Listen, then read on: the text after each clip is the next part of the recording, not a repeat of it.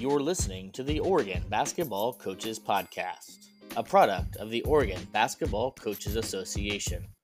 To learn more, visit our website at or.nhsbca.org.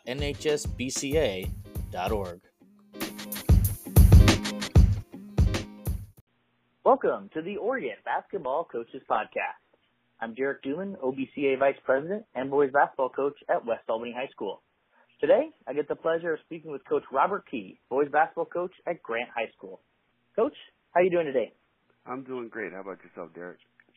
I'm doing great, thanks, and thank you for taking the time to speak with us today. Coach, for those of our listeners that maybe aren't familiar with you, can you give us a little bit of background on yourself, your coaching journey, and how you ended up as the head boys coach at Grant High School? Sure. I'm a 1984 grad from Marshall High School. I played 3 sports there at Marshall High School. I went on to Lower Columbia Community College, where I played basketball and baseball there. And then from there, I went on to Western Oregon State University. I graduated.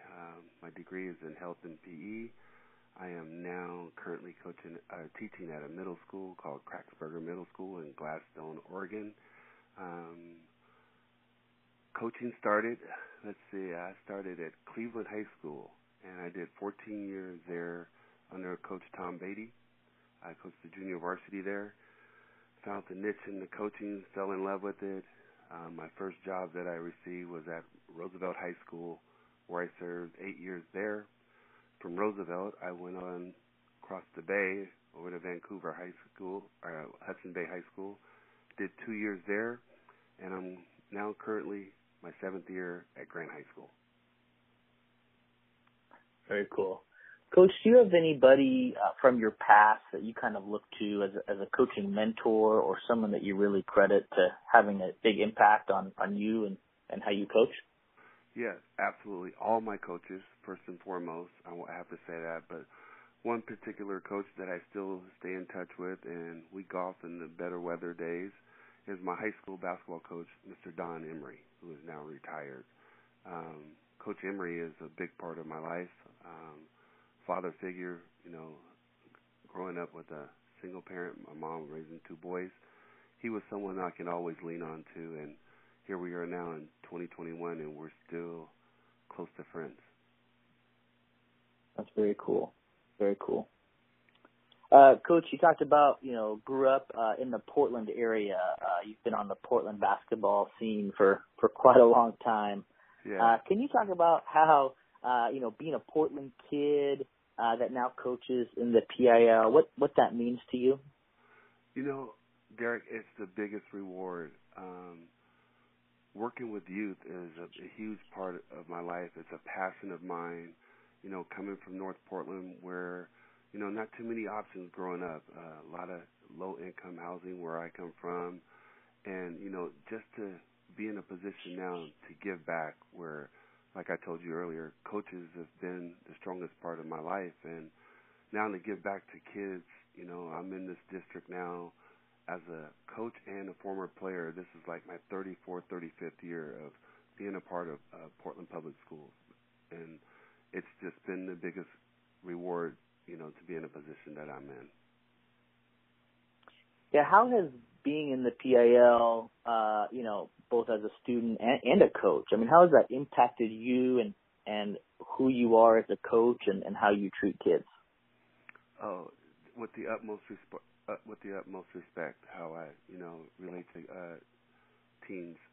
It's, I get the biggest kick to know that, here I am. I just had a recent birthday at 55, and I'm like, wow, Portland Public Schools have done nothing but the greatest service to me and my brother. And, to give back to kids that you get to see every day and interact with, it brings a smile to me every day. It's something you look forward to doing every day when you're done with your day job, although I work with kids during the day too. So it's rewarding. It's the biggest reward that I've ever taken upon. I did my other job before I did the middle school.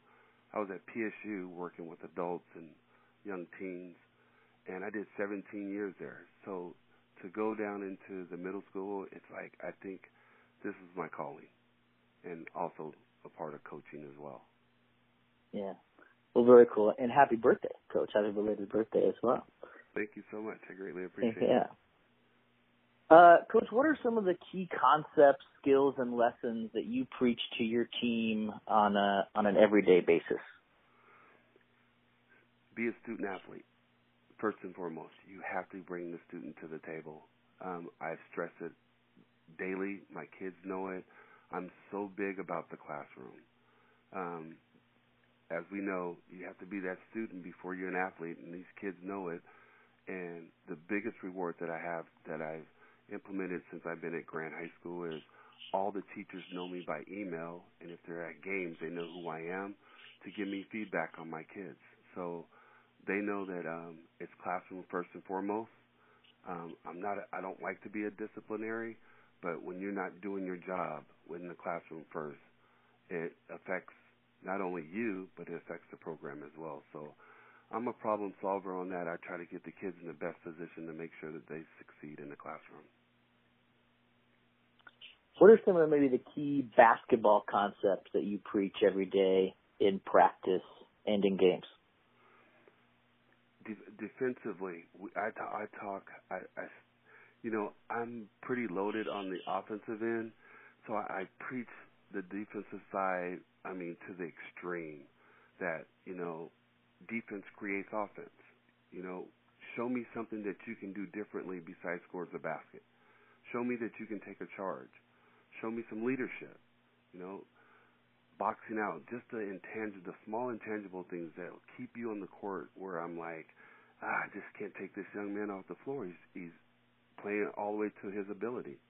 And my things before going into game setting, my practices are like games, and it's rewarding every day that I come to practice because I'm so detailed about my scouting report, showing kids what they can do better, and then this is the competitive part when we're doing our half court and full court. Yeah, Coach, I want to talk about, or see if I can dive in a little bit on, I think you mentioned two things. One, the classroom, and two, the defensive end of the floor that takes some buy-in from student athletes. What are some things that you do to get that buy-in from them? It's by example. These kids come to practice wanting to be the best that they can be. I'm so thankful and grateful to know that I have student athletes that will give me 100% every day in practice. First you have to be coachable, and for the most part, I've been very blessed to have coachable kids that want to soak up all this information to be a better player and also a better person, a student as well. So kids buy in, Derek. I guess the players before them, it's each year the players before them have set the example to make my job a little more easier.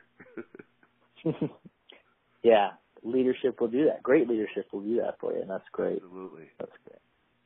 Hey, Coach, you talked about, you get to have a lot of kids who are experienced and talented on the offensive end of the floor. You've had some very talented teams, both at Roosevelt and at Grant.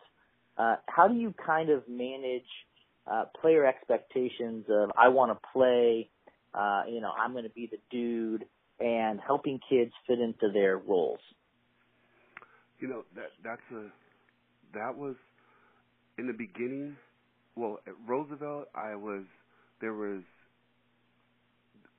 when I got there, they were skilled kids, but didn't have too many fundamentals.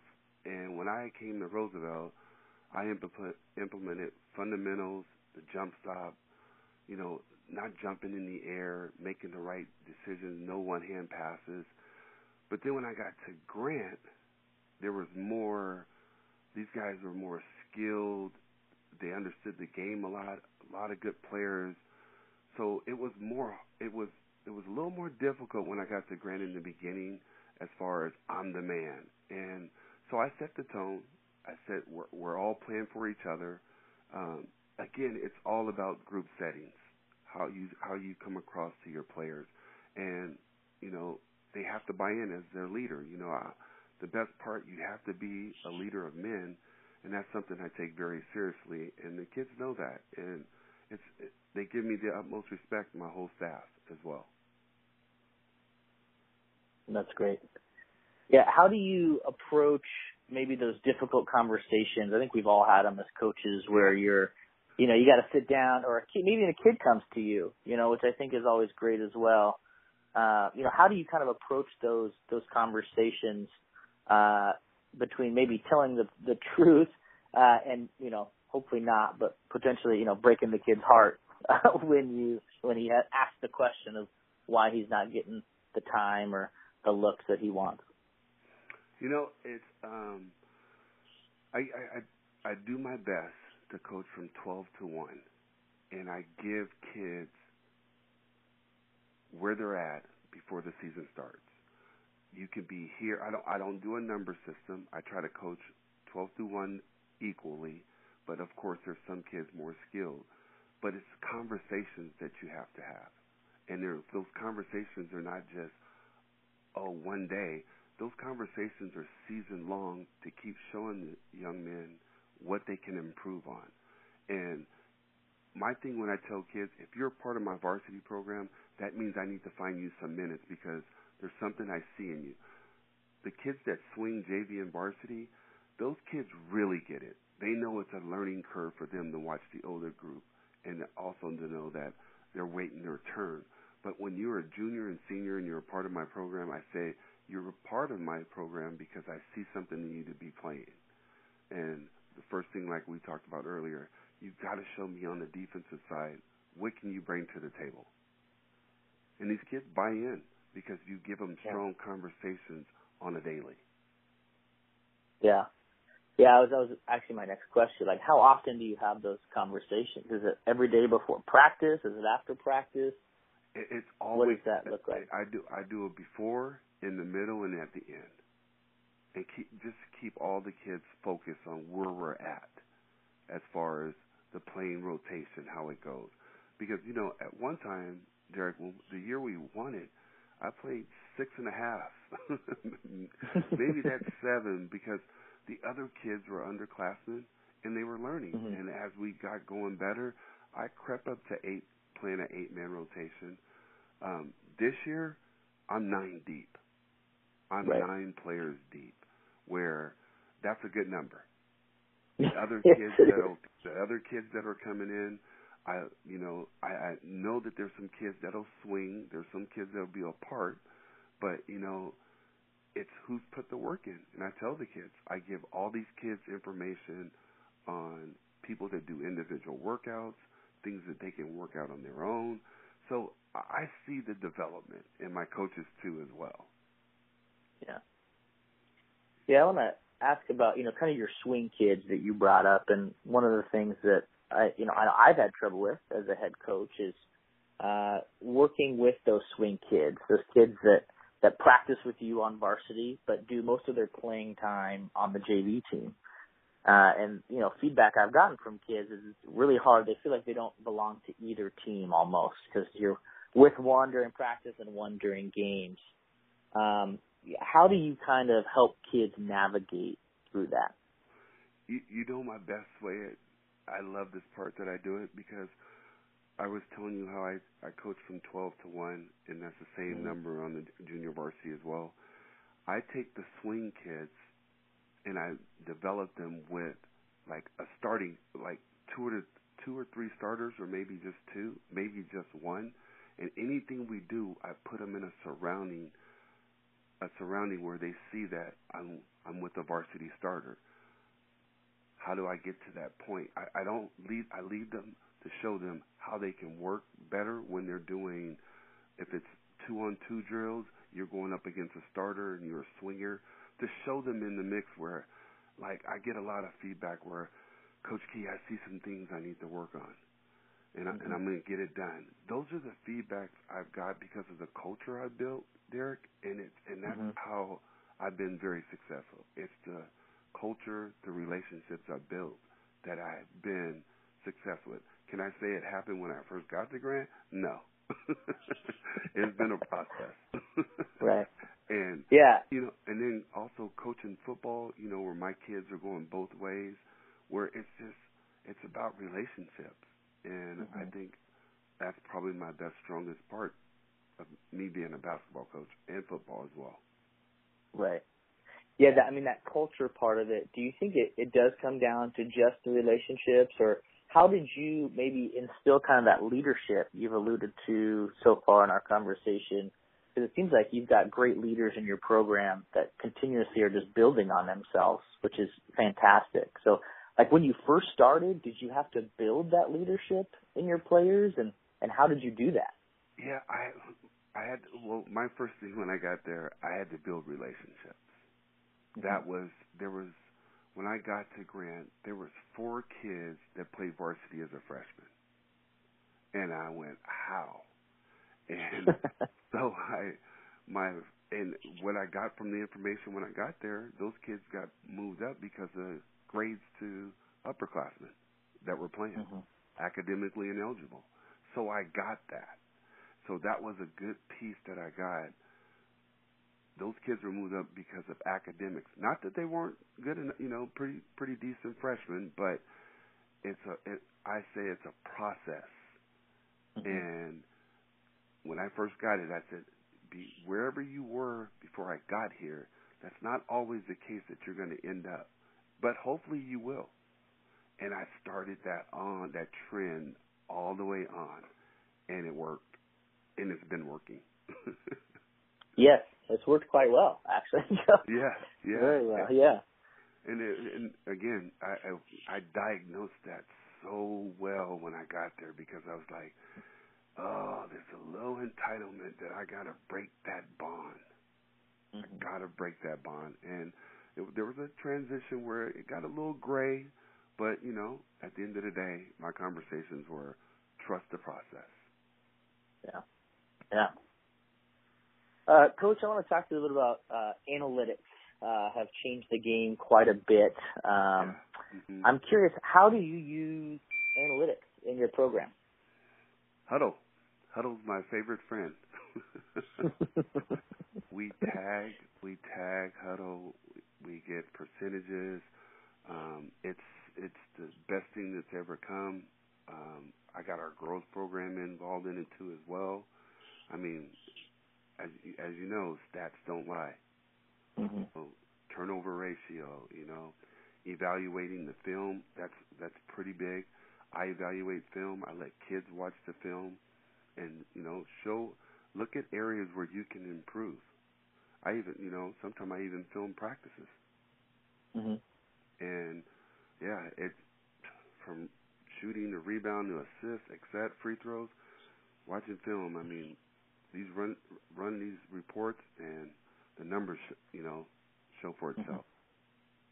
Yeah, are there any numbers specifically that you look at, either for an individual kid or even as a team, right? Like, do you have certain analytics that you try to meet per game on the defensive or offensive end?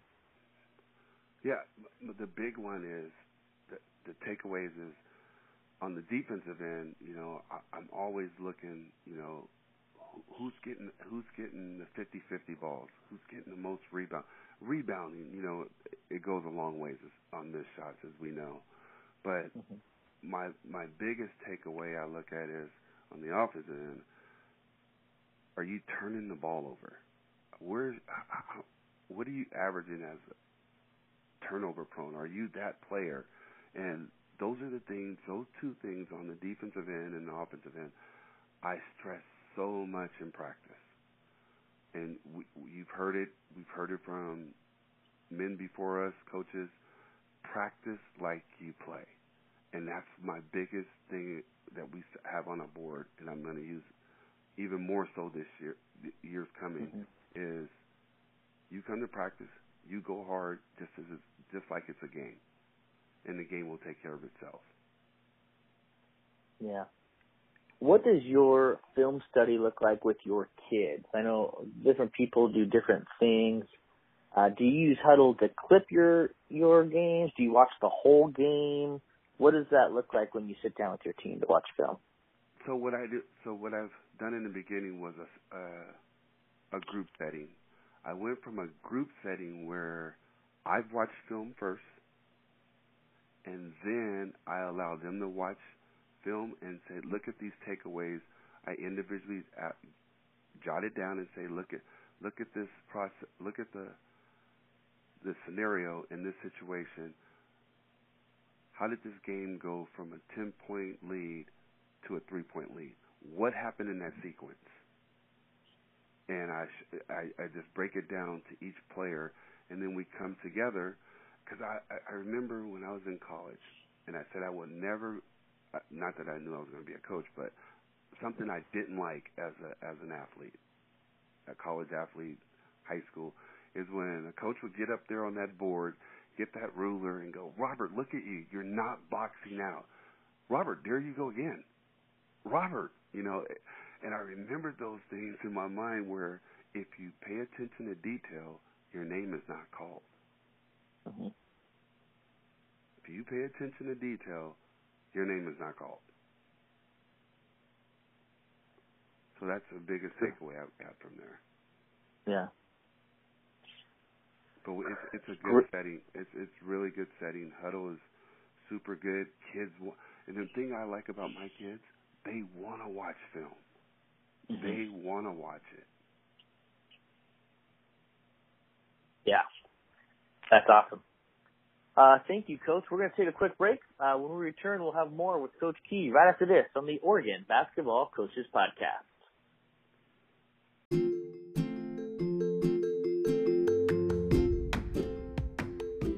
Are you an OBCA member yet? Sign up before January 29th and be entered for a chance to win one of two $25 gift certificates to Big 5 Sporting Goods. Members that have signed up from the start of this school year will also be entered to win. You can sign up today at or.nhsbca.org. Welcome back to the Oregon Basketball Coaches Podcast. Derek Duman here with Coach Robert Key. Coach, I want to dive into maybe somewhat sensitive topic with you, and something I like to ask coaches that fit into this category or maybe a minority of some sort, whether it's women, African Americans, Hispanic, etc. You are a coach of color, and obviously with events that have transpired over the summer and even still currently within the past weeks, it's a very hot topic issue. Can you talk about what that experience has been like for you to be a coach of color, and have you been treated any differently, do you feel, because of that? Derek, so I'm not, I know racism has gone on for years. I know it has.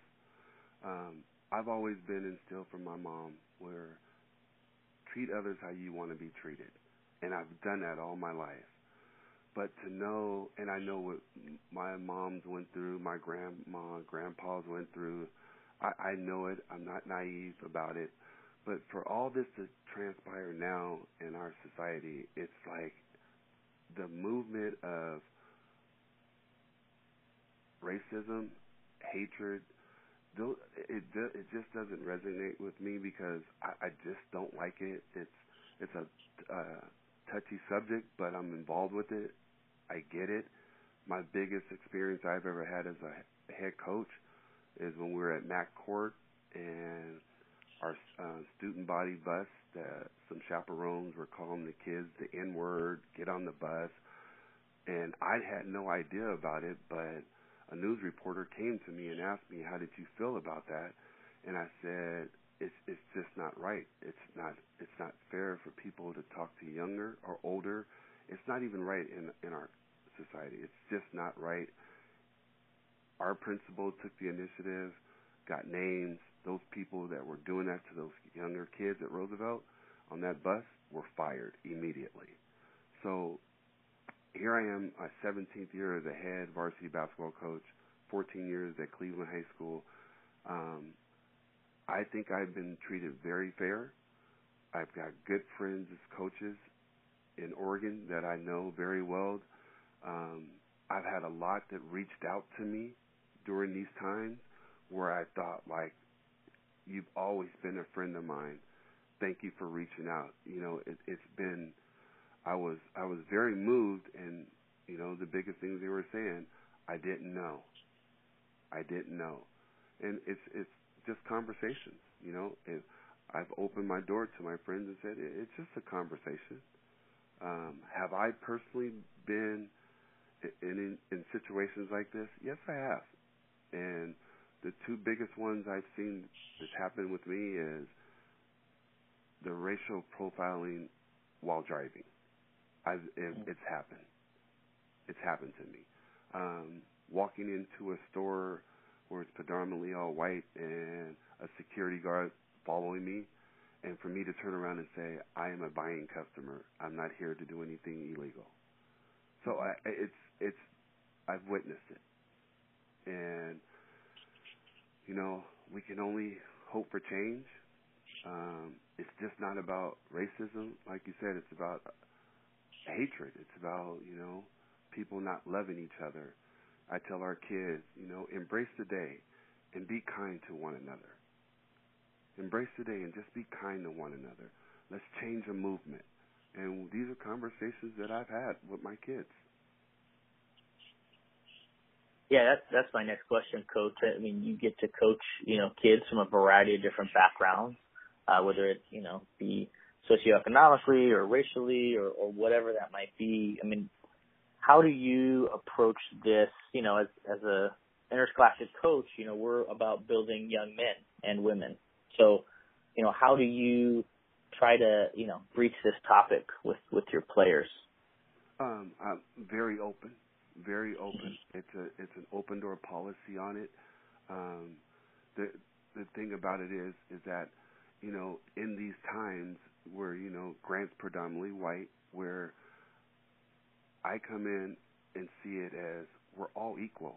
I don't see it the black and white. You know, I try to come in and, you know, send the right message. You know, I have grandkids. I want them to have the right message.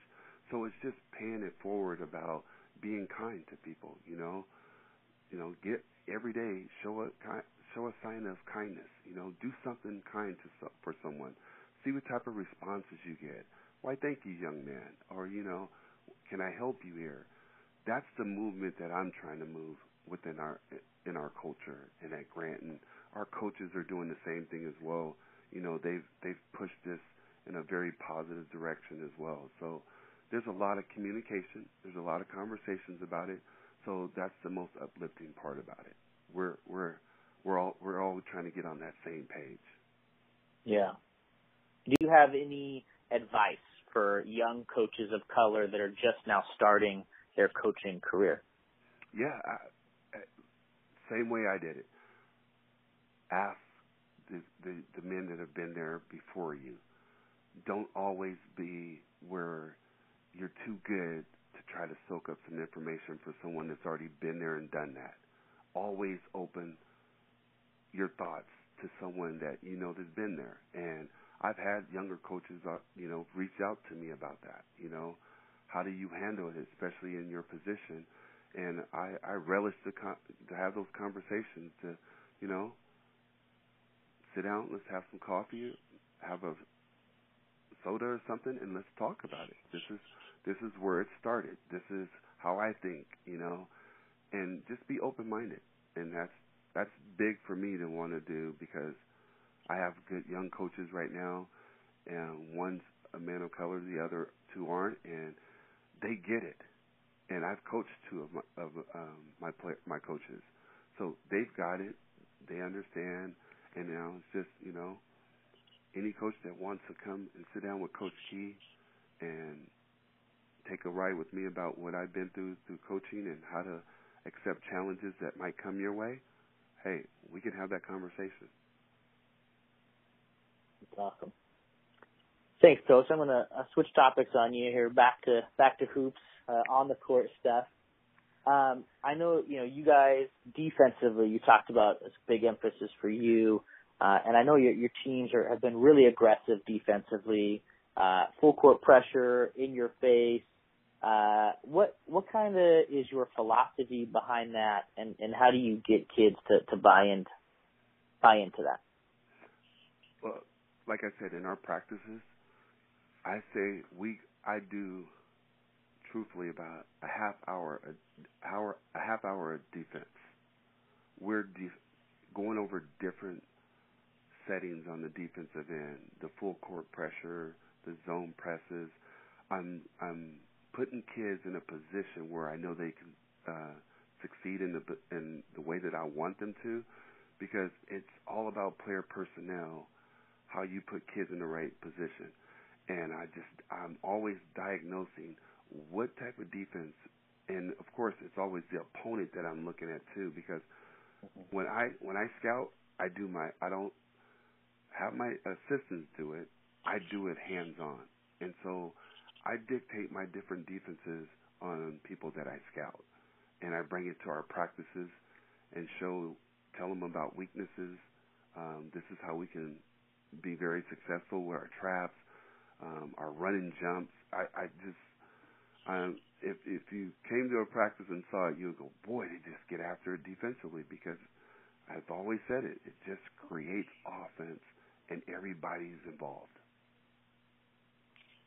Yeah, one of the things, as a pressure defensive coach, sometimes you're going to give up points or lay-ins because you're gambling or doing things like that. So do you have a rule within your pressure defense? Are you more willing to give up three-pointers? When do you gamble? How do you know when to gamble? What does that look like? Yeah, so I don't like to do certain things too long, because you're right. I can't stand to give up layups in a full court pressure type situation in our zone presses. The key component is you're defending our basket and we're pushing them outwards, and we're trying to create them to shoot 3-point shots, contested of course, but no uncontested layups in our zone presses. And of course, in a half court set is the help side. I think I say help side so much in practices that I leave home with it, but I'm always so big on the help side part of our zone presses and our half court sets on defense. So I'm very hard. Kids know I'm hard on it. Our conditioning is based on how we defend in practice. There's some consequences as far as conditioning when things aren't on the same page. All it takes is one guy.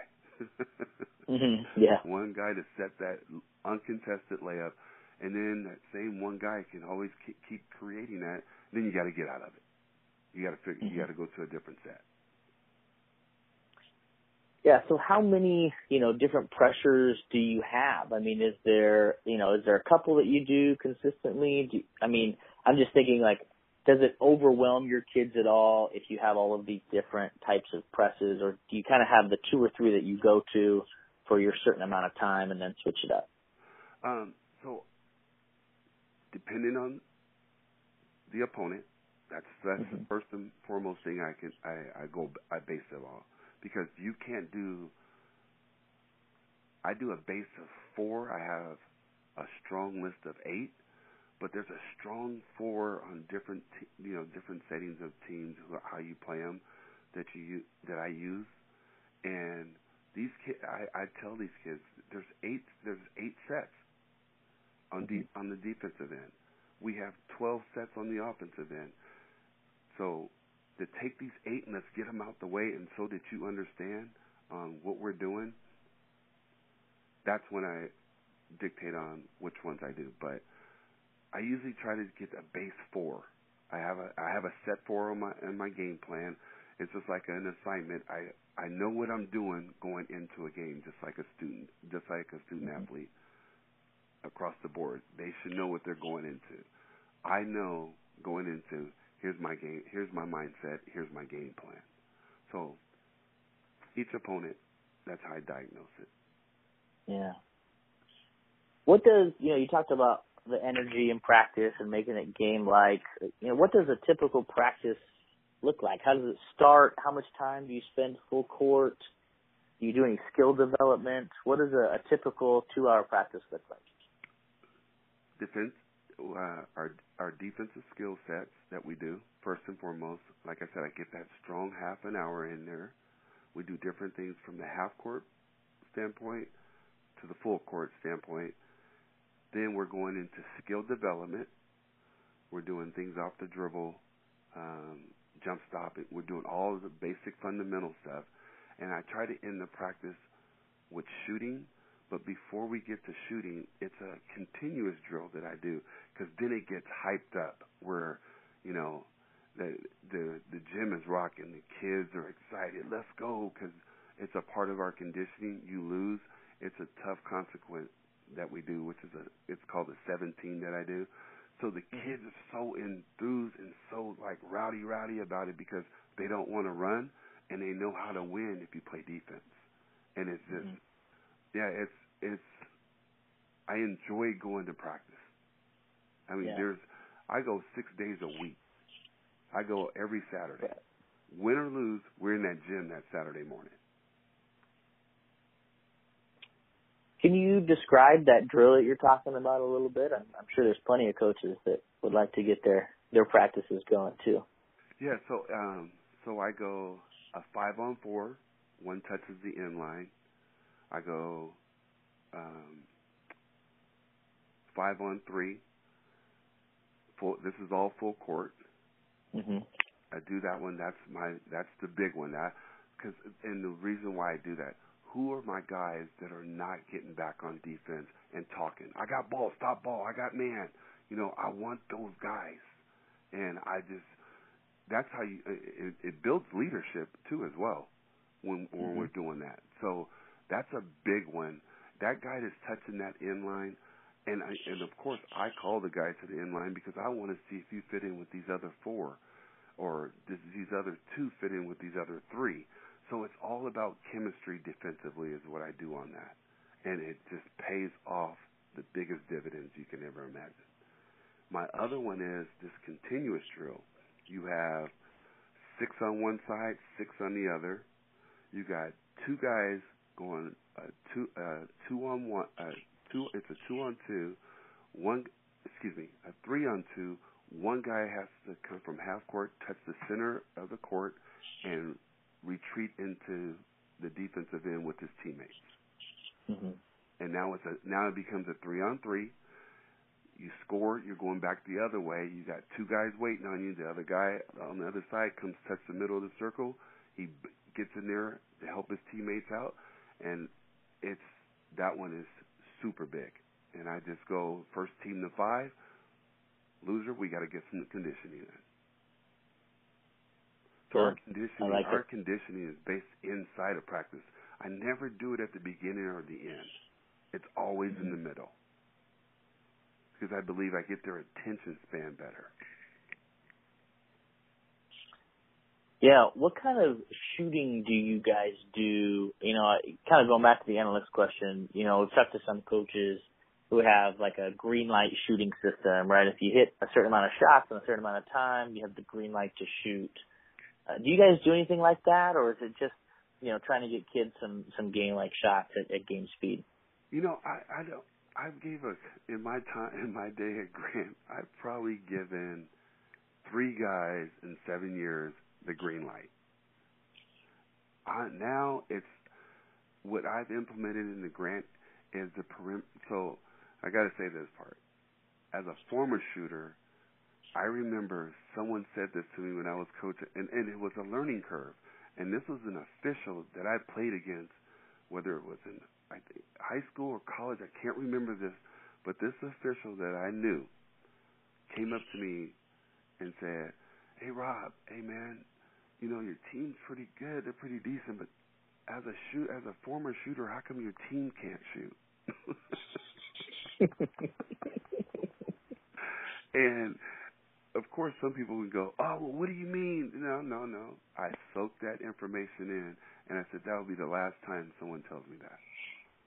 So I break down the strongest mechanics on shooting, off the dribble, catch and shoot. I give them all the basic fundamentals that Coach Emery instilled in me and in the programs and the teams we've had. And that's why we were successful when I was in high school. It wasn't one guy that could shoot the perimeter shot. We all could. And when I played in high school, there wasn't even a line But when I got to college, it was like, yeah, you know, even more, it was a more structured where certain people get to shoot the three-point shot. When I started coaching, I made sure everybody understood how to shoot the basketball. Yeah.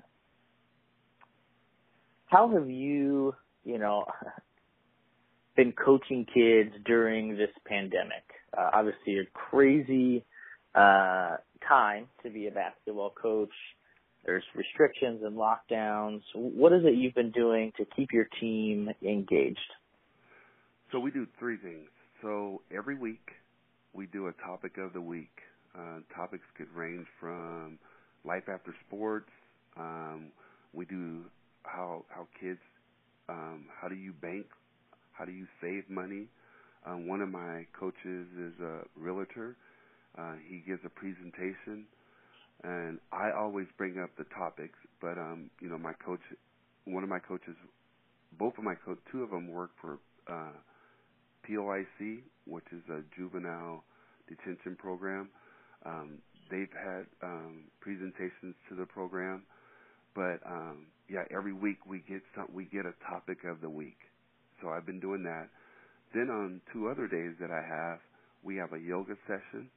And we also have an intensity training session, and they're both Zooms. And they do that twice a week, and we do a topic of the week. With that said, hopefully now we'll eventually possibly get some gym time because we haven't been in the gym, of course, at all. And we have a park that's at Grant. We've tried that park, but that was not a success because we couldn't get a permit because it's a public park. Yeah. So go ahead, sorry. So I'm just putting my faith in these young men that they're putting the work in because I said, we'll be able to tell. Yeah. We'll be able to tell. And again, just giving kids things that they can work on. Have you or your staff started thinking yet, you know, as we look forward to May when we start, it's going to be different. Yeah, I'm calling it the craziest season in Oregon basketball history. It's going to be, 6 weeks. You're going to have less time to prepare. So are you guys looking to do things differently? You're going to pare down your playbook? I mean, have you talked with your staff about that? What's that going to look like in preparation for the upcoming season? Derek, I think I'm just going to continue what I've been doing. And we're just going to go and make adjustments as the season progresses on. I know we're not going to get to everything, but we're going to start from the start like how we've been doing every year. Same processes we've been doing. And, my coaches and myself, we'll make adjustments. I know it's going to be on-the-fly adjustments, but I think it'll be good. I have 2 seniors, program kids that's been there since they were freshmen. And to have 2 out of, I started working with the middle school when these kids were there, and I started it with 7th and 8th graders when I first got to Grant. So these 2 young men have been all the way through, and the other kids, have figured it out that, basketball might be in their future and decide to do other things. But these 2 young men who's worked all my basketball camps, been there, program guys, I want it, and for other seniors as well, not just mine, but for the seniors' sake. That's all I want out of this. Yeah, absolutely. All right, Coach, we're going to take another break, but when we return, Coach Key will try to beat the shot clock here on the Oregon Basketball Coaches Podcast.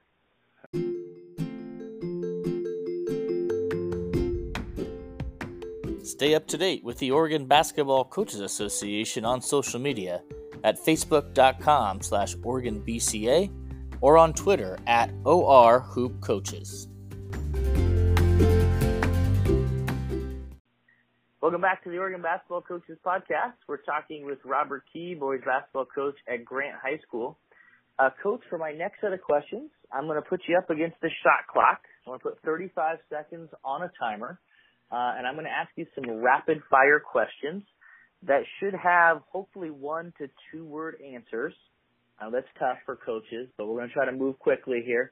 And we're going to see how many questions we can get through before the buzzer goes off. Sound good? Sounds good. All righty. Here we go. Starting now. Do you think Oregon high school basketball should have a shot clock? I would love it. Should it be implemented at the sub-varsity level? No. If you're up 3 points with less than 10 seconds, do you foul? No. How big of a lead do you need before you pull off a press? 18. What's your favorite way to guard on-ball screens? Hedge. Do you think the three-point line should be moved back? Yes. What's your favorite pregame meal? Pasta. What's one word officials would use to describe you? Polite. Time. That was a good possession, Coach. Well done. Well done.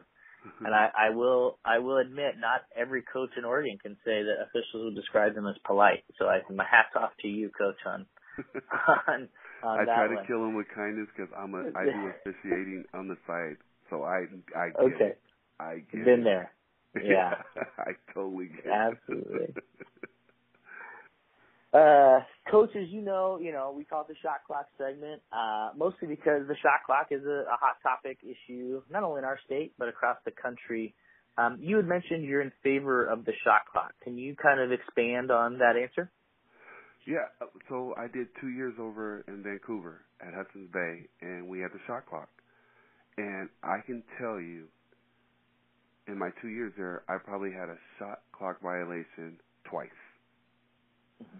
I think it's more for teams that are stalling, that want to stall and move the ball a lot and make sure they get that wide open shot or that wide open layup. I think the shot clock will speed the game up.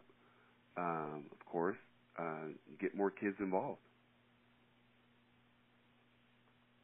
Simple. As far as Good playing, thing. I like it. Yeah. No, I like it. I like it. You also mentioned possibly being in favor of moving the 3-point line back. Why would you be in favor of that? I think it's a little too close. I think kids of math. You know what I love about Oregon? Oregon is a state where you get a lot of good shooters that come out of here. Our Northwest. I mean, it's unbelievable how kids are shooting this basketball now. And I just feel if we move it back just a little bit, I mean, I don't think it'll be a problem, but I think it'll help because then the bigs got to try to create it. The new people that want to extend their distance have to go and improve more. So it helps the kids even get better, too, as well, because once you get to the college level, if you plan on playing, it's going to be moved back. Right. Yeah, and that's one of the big points that proponents for both the shot clock and the 3-point line, that's their point as well, right? It's going to be moved back in college, and it would help prepare them. And more space is the other one for the 3-point line. It creates more space on the floor, which, hopefully leads to maybe a more exciting game. Yeah. Coach, can you talk us through how you select team captains? What does that look like? So we just talked about program guys. This year, right now, I know 2 of my young men were going to be my captain. They've been through the program. But before I did it this way, I used to have a team vote. I like to see kids to see who leaders are. I'm interested in that. I also can diagnose where you're only doing it because that's my buddy and I want him to be a captain. I can already see that, the writing on the wall on that. So at the end of the day, if I don't see it, I only have 2. I give 2 captains. If I don't see a legit point of how this happened, then of course I make the last decision. I make the last call. So I try to put it in the players' hands. Yeah. Do you have certain jobs or responsibilities for your captains in your program? Yes. They lead by example. They get practice started. I like to come into an environment where they're already stretching. They know Once we're in the gym, there's no conversating on the side, on your phone, taking your time to get your shoes on. If you're not in that circle when everybody else is and you're on the sideline, it's not a punishment. It's accountability that you know when to be here like everybody else. Do you hold those team captains accountable if something like that is happening? So let's say, not a team captain, but people are in the middle, there is a kid or two conversating.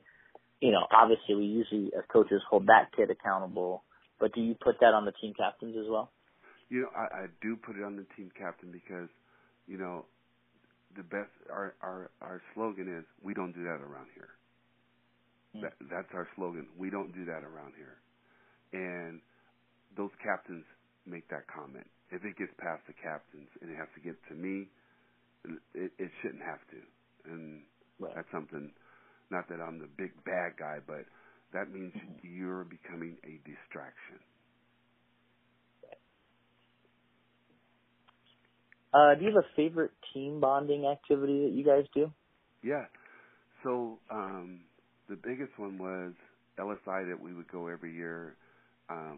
There's no school, different things that we would do during the days of game days that we play or after games. That was the biggest one. Well, the last 3 years, we've been invited to the Bishop Gorman tournament in Las Vegas, and it's been the best. The best 3 years of my years at Grant, to just take the kids, not just on a trip, but a lot of kids have never been there. All the kids know about Bishop Gorman, just the site, you know, sightseeing, the bond. It's Derek, you'd be amazed of how enthusiastic the kids are about this trip, and you know, being good kids on the trip. In 3 years, may God be my blessing, no problems. Kids had great times. Flights were great. Hotel was great. Yeah, it's the best team bonding I could ever imagine that some coaches would want to do it. It's awesome. Yeah. That's great. Do you do any, like, program bonding? So I'm talking about, do you have 3 or 4 teams at Grant? Yes, 4 levels. Yeah, 4 levels. So do you do anything with, like, your entire program where everybody's together to do something like that? Absolutely. And that's the biggest thing. So I take my varsity players, all 12. We bring every player in, and it's an introduction. You know, introduce yourself. And we take, I don't just say, I don't want to hear, and I give, you know, I give the foundation of it. I say, hey, I want an introduction, who you are, first and last name, welcome to Grant. My name is, you know, it's a back and forth thing, you know. What classes are you taking? We might have some together, or I see you in my classes, and I didn't know, you know, some freshmen are, you know, very shy. So it's a little, you know, throw the pizza, a little soda in there, and it's a gathering, and I do that 3 times a year, or 3 times out of the season. Very cool. Yeah. Do you have, you might have already answered this already. We talked about your 3-on-2 to 3-on-3 continuous drill, but do you have a favorite drill? If so, is that it? That's my favorite. It's by far my favorite, because it gets so competitive, Derek. It's where, man, this is big time. And you know, I'm the official, so I'm involved. And, and it's so big because it's like I'm officiating a game, and I'm calling foul, I'm calling charges, take a point away. You know, it's nobody wants to do the conditioning part. So it's like their attention span is like 100% to me. And I always say, if you're going to do it in this practice, you're going to do that in the game. You're going to take that charge in the game. I know you will. I know it. And like I tell them, I tell the kids in the Zoom, I said, you know, if you saw The Last Dance, you remember when Steve Kerr said, if I'm open, I'm going to hit that shot, Michael. And it's like, Coach Key, I'm going to take this charge, and you watch in the game, I'll do it. It's building that confidence in the person that you're with. So that was big to see that part when Jordan hit Steve Kerr on that extra pass, and Steve was open, and he knocked it down, and it built trust into Jordan. That's why Steve was so successful, because, oh, man, the greatest player in the world believes in me. Just the same way with the kids. Oh, Coach Key believes in me if I keep taking charges, run the floor, box out. Yeah. Show me I can depend on you when it comes to adversity. How do you act, or how do you play in adversity? Where are you at with that? And it's in practice. I kid you not. It is so in practice. How about a favorite shooting drill? Do you have one that you like, that you think your kids enjoy and works well for you? The biggest one that I love, so, a lot of kids like to just catch and shoot, no defender, no rhyme or reason with no crowd or anything of that nature. So what I do is I pair up groups, and I put this clock up. I put them on a clock, and we go to different spots, each, 3 in a group, 4 in a group, no more than 4, and I put 1 minute up on the clock, and we go to different spots, whether you're off the dribble pull-up and the other kids are rebounding. How many can you make in a minute in different spots on the floor when we do that? The winner, of course, don't run. The other one, let's get some conditioning in. Mm-hmm. Yeah, that's the biggest one, and I take a lot of pride in it, because well, not just because of what that official said to me, but I love shooting. I was a combo guard when I played, so it was like it's a beautiful art. I mean, to this day, I've always said since Davidson, Steph Curry is will be the best shooter in the NBA. Mm-hmm. He's the work, the beautiful art that he's put into it. Yeah. He can shoot it. You ever step in and teach your kids a little thing or two, Coach? You step in and knock down some shots on that, baby. My favorite thing is I'd say, even the new kids when they come in, I go, who's the best shooter here at Grant High School? And the kids that know me, Coach Key, the kids that don't just yet know me, so and so, like one of my better players, and I go, I am the best shooter at Grant High School. Who's calling me out? Yeah, I love it. That's great. I like it. Well, good stuff, Coach. Thank you so much for taking the time to speak with us. I really appreciate it. Absolutely. This is very, very thankful that you've given me this opportunity. Thank you so much. If you have any follow-up questions or want to get a hold of Coach Key, you can find his contact information in the episode description. We hope you'll join us next time here on the Oregon Basketball Coaches Podcast. Until then, coach 'em up.